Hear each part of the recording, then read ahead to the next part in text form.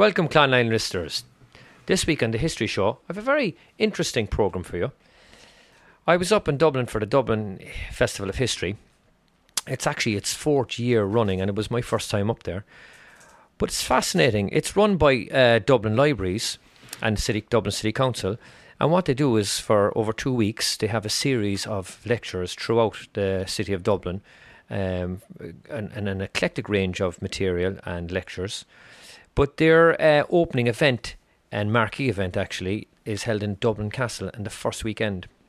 Most of the events are in the printworks, and what the organisers do is they invite world-renowned writers and lecturers to give a series of lectures in the printworks.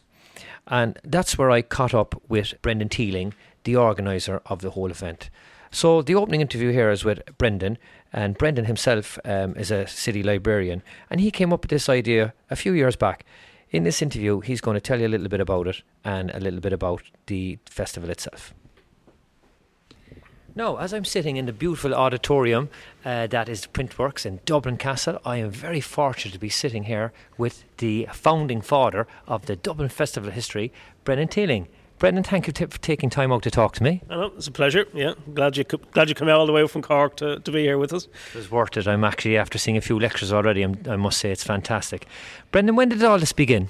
Well, this is our 4th year, so I suppose it started about 5 years ago. I'd had this idea of a festival of history for many years. I just thought it would be a great idea, and nobody seemed to be doing it. And just through a quirk, accidentally, I came back to work for Dublin City Council. I worked somewhere else. I came back into the Dublin City Council. And just a chance conversation, somebody said, we might have a few bob, not a huge amount, a few bob next year. Have you any ideas? I said, I have an idea in my back pocket here, which I took out. And I managed to get a good team around me, Tara Doyle, who works on the festival almost full time, and we started working with Bert Wright, who's a sort of a programming, literary programming person. Put a team together, and this is our 4th year now, and it's gone from strength to strength. Yeah. That's amazing, Brendan. And you said you started 4 years ago. So what were you doing before that? What's your own background? Well, I'm a librarian, and I worked in an organisation called Corla Larolana. We were a national library support agency, and during following the crash, we were Corla Larolana was disbanded, was abolished, and the staff were moved around various places. And I was fortunate to get moved back to Dublin City Council, where I had worked previously, as the Deputy City Librarian, which I was delighted to do, I have to say. And so in the city libraries, obviously, no more than in Cork City, Cork County, all the libraries around the place. One of our key strengths is local studies and collecting material that's about the history of the areas we're in. But also in Dublin, we have a policy of collecting anything to do with the history of Ireland. And that would be both manuscripts and maps and photographs, all those sorts of things, but also books. So a key part of what we do, therefore, is to say to people, look, we have all of this stuff, and we want you to come in and use it. It's all free. And really, this Festival of History is an extension of that. So in the way that we have a lot of literary stuff, we have writers, fiction writers coming in and talking about their books. We thought, well, why not have a history festival with historians talking about their books? I'd love to have a science one, have science writers talking about their books. There's so much out there that you could do. But because I suppose history is one of our strengths, and the city libraries is something we're focusing on. Of course, history is in a renaissance period in Ireland at the moment. There's such a new audience exploring it. But you were always into history. You studied it yourself, and you actually did a little bit of what I'm doing today. You might tell us a bit about that. Well, I did history in my primary degree. I went back some years later and did a master's in local studies in Maynooth with Professor Raymond Gillespie, who's one of the heroes of Irish local studies. And alongside that, as it were, as a hobby, I was involved in community radio, and I did a program very pompously called the Dublin History Review. I wasn't short of ambition. Well, look where you've got today. You've come a long way, I have to say, Brendan. And what would you say some of the highlights of this weekend, or even the next 2 weeks? What would you pick out for our listeners? Well, one of them, which I think would be really fantastic, unfortunately it's booked out. It's in one of our libraries, in Raheny Library, and we have a chap called Ted Jones. Ted is in his mid-90s, and Ted flew flying boats across the North Sea and the Baltic, across to northern Russia, dropping supplies at the end of the Second World War. And when you hear obviously a lot about the First World War now, and of course there is nobody surviving now from that, but you have people still alive who fought in the First World War, and Ted lives out in Clontarf in North Dublin, and he's going to be talking with Commandant Stephen McKeown from the Defence Forces, from Military Archives, about his exploits in the Second World War. I think that's going to be great. It's a real living history, a real way for people now to connect right back in a personal way with somebody who was central to the events that we'll be talking about, today. We're going to have so another one today is the next one up, in fact, is Saul David, and he's going to be talking about the raid on Entebbe. Now, that was in 1972, and people who are my age and they're the 50s will remember it. Seeing it on the news when terrorists hijacked a plane and landed in Entebbe in Uganda, and it was all tied up with Idi Amin as well, and the Bad Mine Have gang, all this sort of stuff. And all of a sudden it seems to me it's time to write history books about it. And Saul David's a fantastic book. It is really, really riveting. It's like a thriller, and I'm really looking forward to that. And also Roger Moorhouse will be following on from him, talking about the we have musical accompaniment now, talking about the Nazi-Soviet Pact, a key factor in how World War II panned out. And people in Poland, Latvia, Lithuania, Estonia, Baltic states, they're all living with the fallout of the Nazi-Soviet Pact after all of these years. So and when you see what's happening in Russia now, with sort of a rise over the past decade or so in Russian nationalism, you even have some people in Russia almost trying to deny that it happened. And yet, yesterday, back in 1940, there was a parade in Poland, a joint military parade between the Nazis and the Soviets, marking what effectively was their dismemberment of Poland, really, So I'm really looking forward to Roger Moorhouse. But look, there's so many highlights, we have a great one on the Hillsborough tragedy, much more recent history, because we are trying to look at the history of sport. We had a session last night on the founding of the GAA, and this one this evening with Paul Ross O'Carroll Kelly's creator, and two writers, one of whom is a survivor of Hillsborough himself. They both have books out this year, and I think that's going to be fascinating, even for people who aren't interested in sport. I think it's a fascinating story about how tragedies which happen unfold in the public gaze. It still took so long for the actual truth to emerge from that, and I think that's going to be fascinating. Yeah. So it's an eclectic, wide-ranging, diverse programme you have, Brendan. You should be very proud. Is there any chance of this spreading to Cork or other counties for that matter? Can you have any influence on the libraries down south? Well, I know library colleagues from Cork City and Cork County, and we've always gone very well. But I suppose, look, we work for Dublin City Council, and that's who we're charged to work with. But I could see, for example, that you might have something like satellite events, no problem. That you could have in association with, if we're bringing somebody over from the UK, in many cases they would be quite happy to travel down to Cork as well as come to Dublin while they're here, fly back from Cork. So I can see potential there. Yeah. We're always open to cooperation. Well, hopefully you weren't open to that much cooperation. 1916 rise, and all we ever hear what happened in Dublin, what happened to the Cork guys. So maybe this time we'll get influenced by you and work in it. I won't keep you much longer, Brendan, because the next guest is about to come in. Thanks a million. It was lovely speaking with you. Oh, thanks very much. I really appreciate it. And the lights that you come up from Cork for this, it's great. So I hope you enjoy the rest of the festival. Thank you, and I hope the Clonline wrestlers will get a kick out of this as well. And if Emma are listening, we'll pay for that tune in the back, don't worry. Thanks very much. Between lectures, I caught up with one member of the audience who was really enthusiastic about what she was seeing. She had been to it for the last few years. So in this interview, Monica from Dublin is going to tell you what she thinks about the Dublin Festival of History. So listeners, I'm here actually in the Printworks in Dublin Castle, attending the festival. And I've decided to speak to a few people who've been attending the festival. I'm sitting here next to me, a pure Dublin woman, Monica. How are you doing, Monica? I'm doing very well, Kieran. And we're sitting down now looking forward to the next lecture. Monica, why are you here? Well, I'm here because this is a fantastic festival, history festival. It's free. They have wonderful events, wonderful lectures, wonderful people involved in the festival. And I just think it's a great facility to have for Dublin and for anyone who's interested in history and can literally just come, attend. They can spend a whole weekend here. But besides the Dublin part of it in the Dublin Castle, there are library lectures all week, there are films, and everything is free. It's just fantastic. So getting back to the actual lectures, it's amazing what a mic in your hand can do for you, what doorways it can open. When I met the organisers, they were very kind to allow me access to some of the lectures.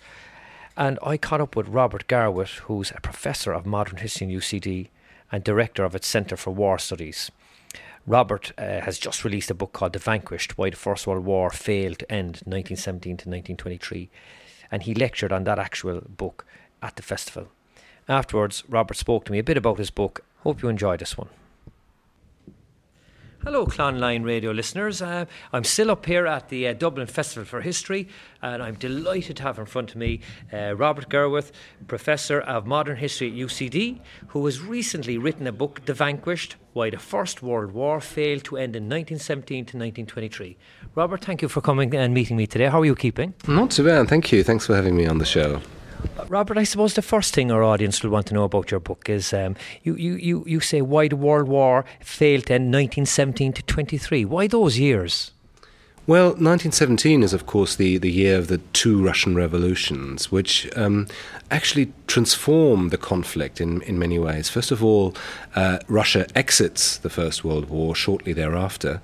And secondly, the Bolshevik Revolution, the Second Russian Revolution of 1917, injects a very powerful ideology into the conflict. So the socialist workers across Europe are, of course, delighted with the fact that Bolshevism has triumphed in Russia, that the autocratic regime had been overthrown, and they see it as a sort of beacon of hope. Whereas, on the other hand, people who despise socialism, conservatives, middle classes, saw it as extremely alarming that communism had become had triumphed in Russia, and they saw it as a real danger for the rest of Europe. 1923, the end date of my book, is the year of the Treaty of Lausanne, which is in many ways the last of the Paris peace treaties that ended the First World War. And it's important because it ends fighting in the East. So between 1917 and 23, in large parts of Europe, there is a continuation of fighting, which actually leads to more than 4 million deaths, which is a very significant number, obviously. And the Treaty of Lausanne ends these conflicts.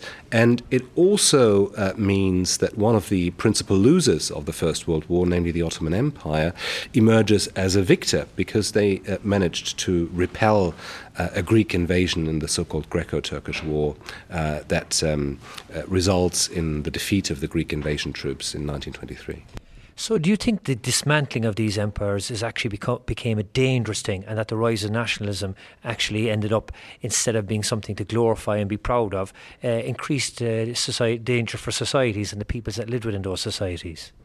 To a certain extent, yes. I mean, over the, say, 8 decades after 1918, we've gotten accustomed to the idea that democracy triumphed in 1918 and that the formerly autocratic empires that suppressed minorities were finally dissolved. And there are some problems with that narrative. If you look at the recent literature on, say, for example, the Habsburg Empire or Imperial Germany prior to 1914, a lot of classic opinions have been revised, and people are now much kinder, if you like, about these empires, which had many problems. But the positive thing about them was that they had long-standing expertise in, particularly the Habsburg Empire, long-standing expertise in managing difference. The new exclusive nationalism that became dominant after 1918 in large parts of Central Europe meant that certain ethnicities were privileged over others. And what these ethnicities aspired to was an exclusive and homogenous nation state. And that became a recurrent theme then during Europe's mid-20th century, when many states, particularly after the demise of democracy, tried to get rid of their ethnic minorities. And I know that this isn't Ireland, it doesn't feature in that period in your book, but would you say the same kind of thing was happening when the Republic, or the Free State it was, started their own state? Did they suppress the minority or in favour of a more Gaelic Irish Ireland? Well, there were, of course, the minority treaties, which were actually applied to all of the successor states. What is interesting, I think, about the Irish case is that it's the one Western European example that, in terms of the Civil War, the War of Independence, seems to follow a broader Central and Eastern European trend. What is noticeable, however, is that the Irish War of Independence and indeed the Civil War, horrific as they were a lot less violent when we compare it with Russia, a civil war where more than 3 million people are killed. And it's a big puzzle why that may have been the case. Some historians have suggested that the Irish Revolution and the Irish Civil War were somewhat more benign than the Russian Civil War, the Finnish Civil War, which kills off 1% of the population within 3 months, is that the land question was largely resolved at the time. Whereas in Eastern Europe, the land question is quite central. Who owns the land? And repossession is a central theme, both in the socialist revolutions and also in the nationalist revolutions. But yes, of course, the spirit of the time is very much to create a religiously, ethnically homogenous nation, which, of course, can only be established if you marginalize certain minorities. And of course, perhaps, and you can tell me if I'm wrong in this, Robert, maybe the difference was that there was a certain amount of connection still between Ireland and the British Empire, the fact that they were in the Commonwealth, whereas Eastern European countries, they generally totally broke from their previous empires. Yeah, I think that's a major difference. I mean, complete secession is the ultimate objective of nationalist groups. What is interesting, though, is that these movements, at least in East Central Europe, movements that demanded complete independence, had been operating on the margins of politics all the way into the First World War. The breakup of the land empires was not an Allied war aim until early 1918, which is quite remarkable because we've gotten so used to the idea that these empires were in decline and that large segments of the population demanded independence long before 1914, and that the First World War only brought these trends and developments to their logical conclusion. But nothing could be further from the truth. I mean, up until, as I say, early 1918, very few people endorsed the idea that the land empires should be dismantled. And was there a certain amount of feeling that if the British dismantled the Ottoman Empire, the Austro-Hungarian Empire, that the French or British empires would eventually be diminished as well in time?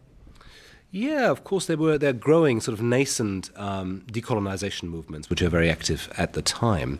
But one of the big paradoxical things about this post-war period is that on the one hand you've got the dismantling of the land empires, but on the other hand you have the expansion of the British and French empires, with the exception of Ireland, because many of the former Ottoman empires in the Middle East become mandates, League of Nations mandates, to be handled by the British and French. They gain control over large tracts of land in the oil-rich Middle East. And so on the one hand, you have an expansion of the British and French empires to their fullest extent, and at the same time, you've got the dismantling of the defeated empires that fought in the First World War.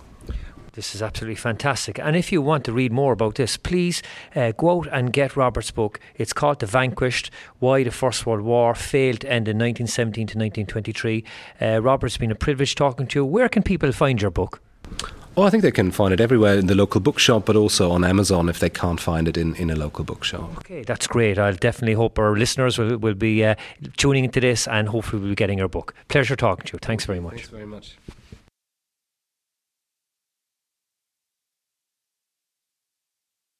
As you can appreciate, it takes a huge amount of effort and time and organisation to put something like this together. This festival, running over 2.5 weeks in the 4th year, needs a curator, so I was privileged to meet the curator of this event. Now going to talk to you about the preparation and effort put into a festival like this. Now, I'm in the Printworks in Dublin Castle here, and I'm with one of the chief organisers, Bert. Would you like to introduce yourself to our listeners down in Clonakilty? I would indeed, yeah. I'm Bert Wright. I'm the events curator of the Dublin Festival of History, and we're in our 4th year this year. And we're growing every year, and as you can see from the crowd we had this morning, it's a massively popular event, even during a bus strike. We're a nice crowd for our first event this morning. I can testify to that as a witness being here. It was very well crowded. Bert, that's a lovely brogue you have. You're not a local Dublin man. No, indeed, I'm from Edinburgh, but I did live in Cork for 3 years in the 80s. I was the first manager of Waterstones in Patrick Street, so I know Cork well, and I'll sing you a couple of verses of the Banks if you pay me. Well, hold on, we want to hold on to our listeners just a bit longer, Bert. But that's great. A little bit of history there for us. So, Bert, how do you go about inviting guests over, and who do you have in this year's festival? Some of the highlights.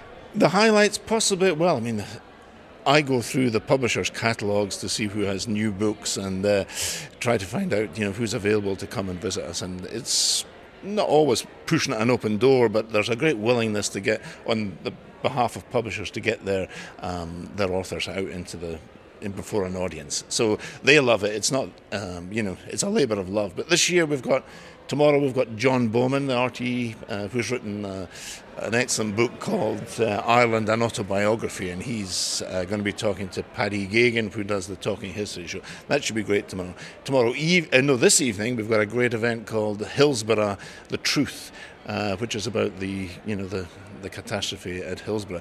And we have Paul Howard, who is Russell Carroll Kelly. He's a big Liverpool fan. He's going to be doing the conducting the interview. But the two people who he's speaking to are a gentleman called Adrian Tempany, who was a young fella who was caught in the Leppings Lane end and survived to tell the tale. He's written a book about it.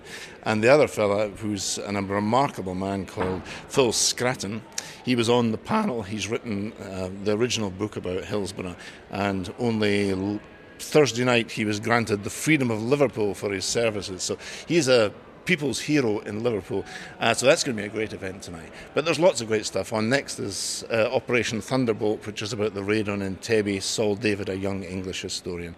And we've got a Dutch historian, Frank de Cotter, talking about Chairman Mao and the Cultural Revolution. So the range of subjects that we talk about is one of the things people seem to appreciate. You go from World War I to football to Chairman Mao to Stalin and Hitler. It's all happening. And it's not just all happening here in Dublin Castle.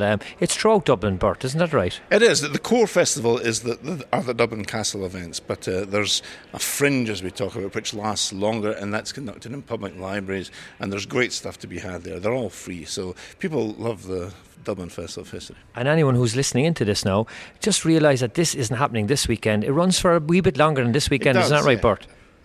I only look after the core programme here in Dublin Castle, but I think it goes on till October. So there's lots of stuff happening in local libraries, but you can go onto the website at www.dublinfestivalofhistory.ie and check out what's happening, And as I said, I'm up here this weekend, but if any of you do get into that website, please do attend this festival. It's a fantastic one. Going 4 years now, Bert, isn't that right? 4th year now, yeah. Sure. And how do you get your funding?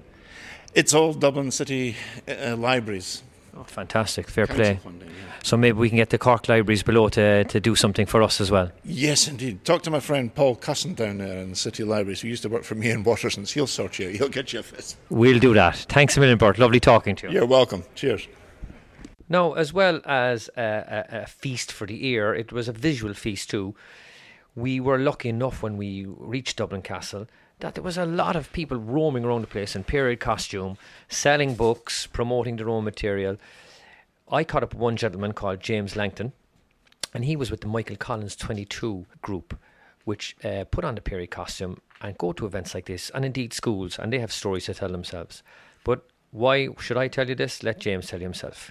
Here's James now speaking to me in between events. No, I'm standing here at Dublin Castle, and I'm faced with a man with looks quite fearsome. He's carrying an old rifle. He might tell us what it is in a moment. He's got an ammunition belt, and he's dressed in a period costume of 1916. So, who are you, James? My name is James Langton, and I'm part of the two history groups. One is the Dublin Brigade Irish Volunteers History Group, and the other is the Michael Collins 22 Society. And what we do is we go around schools and places like this, and we dress up as volunteers, and as you can see, British soldiers, telling both sides of the story of our turbulent past. And we also bring these events. It adds a bit of pageantry to the exhibitions, because we have medals on display, guns, uniforms, all that type of stuff, And we also take them into schools so the young people can see them and enjoy them.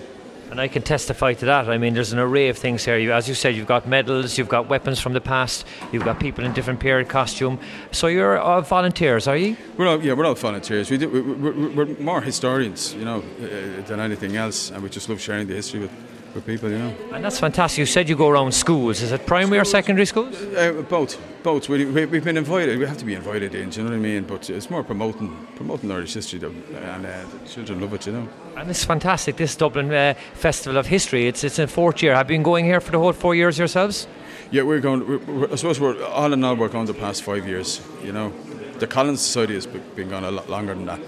But we take care of Michael Collins' grave. I'm sure the car people would like to know that. We take care of his grave every week.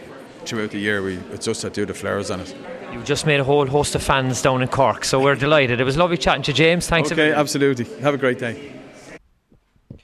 I'm finally going to finish with another interview. Saul David from the University of Buckingham was promoting and lecturing about his book, Operation Thunderbolt, Flight 139. Fascinating lecture where he talks about the 1976 Israeli Special Forces carrying out a daring raid to free more than 100 Israeli, French and US hostages held by Germans and Palestinian terrorists in Uganda. He's going to talk to you about it now, and even the fact that this book is catching Hollywood's eye. Enjoy it. Now, Clonline listeners, I have a real special treat. I'm privileged to actually be speaking with Saul David, author of Operation Thunderbolt. Mr. David, he was only new to me when I came up to the festival this evening, but I must say to you, a fantastic, inspiring lecture. And you don't want to be listening to me. Here's Saul to tell you a little bit about his book. So Operation Thunderbolt is about the rescue at Entebbe, the legendary rescue at Entebbe in 1976. I was just about old enough to remember it. I was 10 years old at the time. Actually almost more interested in tennis than terrorist doings at the time. I was watching the Wimbledon final between Bjorn Borg and Ilie Nastase, believe it or not, which was actually taking place while the operation was launched. Now, the rescue had come about because a plane had been hijacked. It was the 1970s, and plane hijacking was pretty prevalent in those days. It was hijacked between Tel Aviv in Israel and Paris. Actually was hijacked just as the plane took off from Athens, which was the weak link in the armour of airport security at that time. The terrorists had come in on a transit plane, and they'd literally been able to walk on this Air France plane with their weapons in their bags. They took it over quite quickly, of course, because the cabins weren't locked in those days. Ordered it first to Benghazi, where they refueled. Of course, the Benghazi, that is Libya, of Colonel Gaddafi, who was sympathetic, shall we say, and then on to another country where they were even more sympathetic, which was Uganda in Africa. And this, although the world didn't know it at the time, was all pre-planned. Idi Amin, the dictator of Uganda, had a deal with the terrorists, who were a combination of extreme Palestinian terrorists. That is, they were at the more extreme end of Palestinian terrorism. These were the Popular Front for the Liberation of Palestine, or in fact a faction of that were pretty much the no-surrender guys of the Middle East terrorist groups. They didn't want negotiations with Israel. They didn't want to create a two-state solution. They wanted to see the back of Israel, full stop. So they were pretty hard line. And they joined up with a German group called Revolutionary Cells, extreme left-wing group, similar to Baader-Meinhof, lots of contacts with the Baader-Meinhof. And they were really anti-capitalist, anti-Zionist, extreme socialist, anti-imperialist, all those kind of buzzwords that meant something in the 70s and sound a bit quaint and old-fashioned, frankly, today. But anyway, they were idealists. And together, these two groups wanted to force Israel and a number of other countries to release an awful lot of fellow terrorists from various jails, mainly in Israel. And the denouement of the story was the rescue that was launched by Israeli special forces. And of course, the story's long and involved, and how they got to the point where they thought they thought that they might have a chance of succeeding, and the reasons why they did succeed are long and involved, and you really need to read the book. But what was really captivating for me during the research of the story is how much more there was to find out. 40 years ago it had taken place, and you would have thought, well, surely in that time we know pretty much all there is to know, particularly a story as famous as this. But no, there was an awful lot more to find out. And in a nutshell, I discovered how much closer the operation came to disaster, and how it really hinged on the terrorists taking the decision, which frankly they would be unlikely to do today, to not kill all the hostages when they realized a rescue operation was being launched. That was the really shocking moment of realization for me. And in some ways, of course, it makes the story even more exciting, and it doesn't make it less extraordinary what Israel tried to do, which is to save the lives of an awful lot of people who are under threat. But it makes it more real in some ways, I think, which is that, yes, we like to think there are these specially trained supermen out there who can somehow protect us. But, what the jobs they have to do are very dangerous, and a lot can go wrong, and a lot did go wrong. And Saul, you mentioned that this is a famous or infamous event. Why has mainstream history largely forgotten or ignored this in recent times, you think, until your book? Well, it's very interesting because it was such a major news event in 1976. Not only did you have a lot of journalists covering it and interviewing a lot of the hostages when they got back, and a few books came out very quickly, a kind of real mishmash of interviews and a bit of briefing from Israeli intelligence and Ministry of Defense. So they got the bare bones of the story. And then also you had 3 feature films within the space of a few months too. And I think there was a kind of sense that the story's out there, that it's the story's been done. But you will know, as a fellow historian, that actually you need time for the story to breathe. You need an opportunity for people who wouldn't have spoken at the time to then come out of the woodwork, and you need the opportunity for documents, be it personal accounts or more to the point, official documents, to get released. And they certainly aren't going to be released immediately when it involves intelligence services, special forces, and a story, frankly, although it was, very much told at the time as a wonderful rescue, but a story that has lots of light and shade to it. And there are elements of the story that, frankly, the Israeli state hope would never come out. And they are chiefly that it wasn't such a clean, perfectly organised operation as they led us to believe.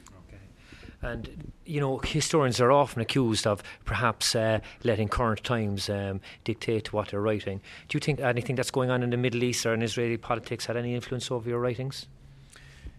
Yeah, I think so. I mean, we'd be mad not to be influenced in a way by current politics. I mean, as historians, and, I always feel quite strongly that I'm asked to comment on current events very often when there's some link to something I've written about in the past, and I don't feel fully qualified to anticipate where we're going. But I do feel quite strongly that the stories, even of the recent past, need to be covered. And if there's a current resonance, which is going to create an almost natural reservoir of interest, then that probably, maybe even on an unconscious level, will direct us towards certain subjects. And the terrorism of the 1970s, which has been, or at least interest in it, has seen a resurgence in recent years with films like Argo, with the crisis in Iran in 1979 for the Americans, 1979, 1980. You now see that there's much more interest in terrorism in the 1970s. And I think that the contrast, frankly, the same problems that gave rise to a lot of the terrorism, particularly Palestinian terrorism in the 1970s, are still with us. But you now have a very different form of terrorism and a very different type of threat. And in some ways, that makes the terrorism of the 1970s more nostalgic. And in some ways, it encourages people to want to look back and read about it. But from a historian's point of view, as I think we both know, now's the opportunity to do it, because now the story has had time to breathe. There is information to discover after 40 years that wouldn't have been available before. Yeah. The sources, of course, are so important, things we couldn't have got hold of before. On a lighter note, any chance of making this into the next Argo? Well, it's very fortuitous that you asked that question, because only recently there's been lots and lots of discussions that the possibility that a film would be made, and only recently have I heard absolute confirmation that one is on the stocks. They have an expression in the film business, green-lit or not, and this project is now being green-lit, and I've seen the scripts, and it's I have to say, it's for a feature film, which based on a true event is a pretty good effort. What they've done, they have taken the reality of the story very seriously. They haven't broken too many rules of what actually happened. They've created one or two fictional characters in the script, but basically all the real people are there, and a lot of the original conversations that happened are in the film. So, I would give it how many stars out of... I would definitely give it 4 stars out of 5 in sticking close to historical truth. And as far as the drama's concerned, well, I'll let the people who go and watch the film judge for themselves. But they're calling the film Entebbe, which is what I wanted to call the book. It was the publishers who insisted on Operation Thunderbolt. But frankly, I always remember it as Entebbe. It's got the resonance of this location in the heart of Africa.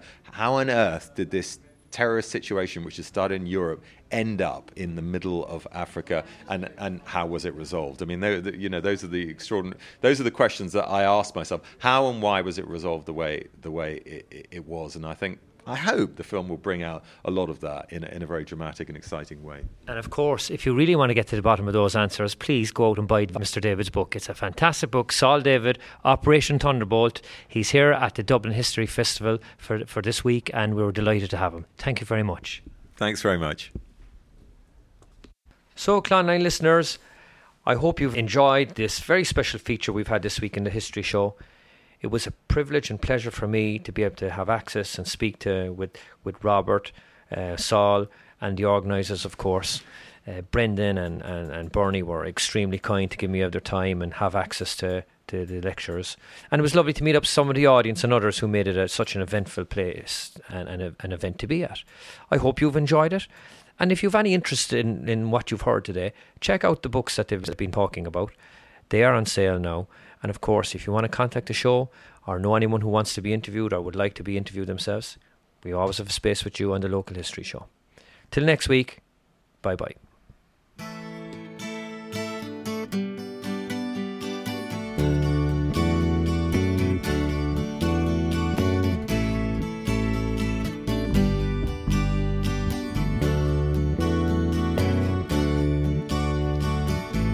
Sing for you a story of August 22, when in a place called Bale-na-Blah a soldier died for you.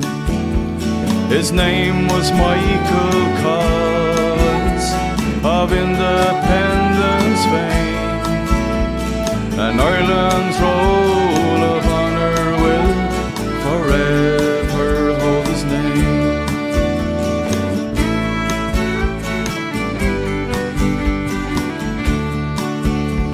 A gentle breeze of autumn, from time to time a shower.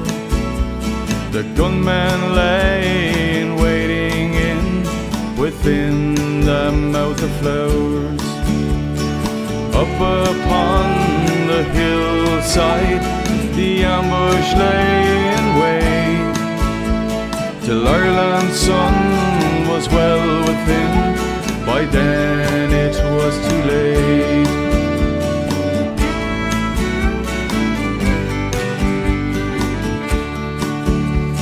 A hail of bullets fired upon the party down below. The soldiers stop and they dismount, they're running to and fro.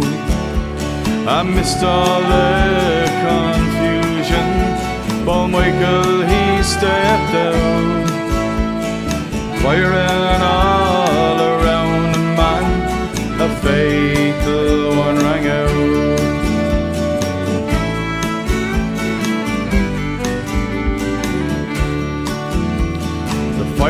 tension seems to ease off.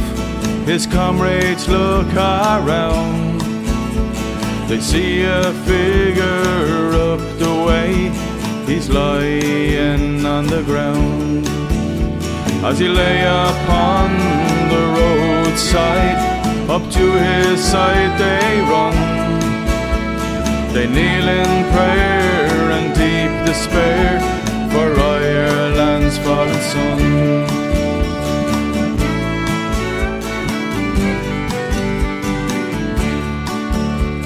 Oh, gallant Michael Collins, there's always sacrifice. Our priceless freedom wasn't won, it's you that paid the price. I thank you for that freedom, the cause for which you died. I thank you for the courage and the strength to stand with pride.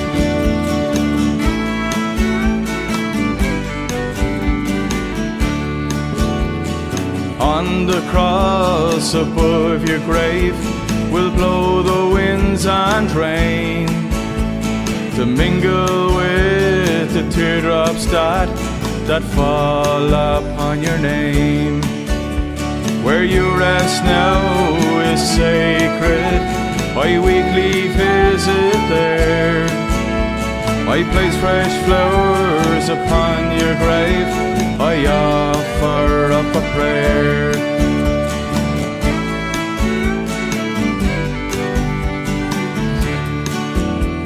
From time to time the papers, they often sing your praise.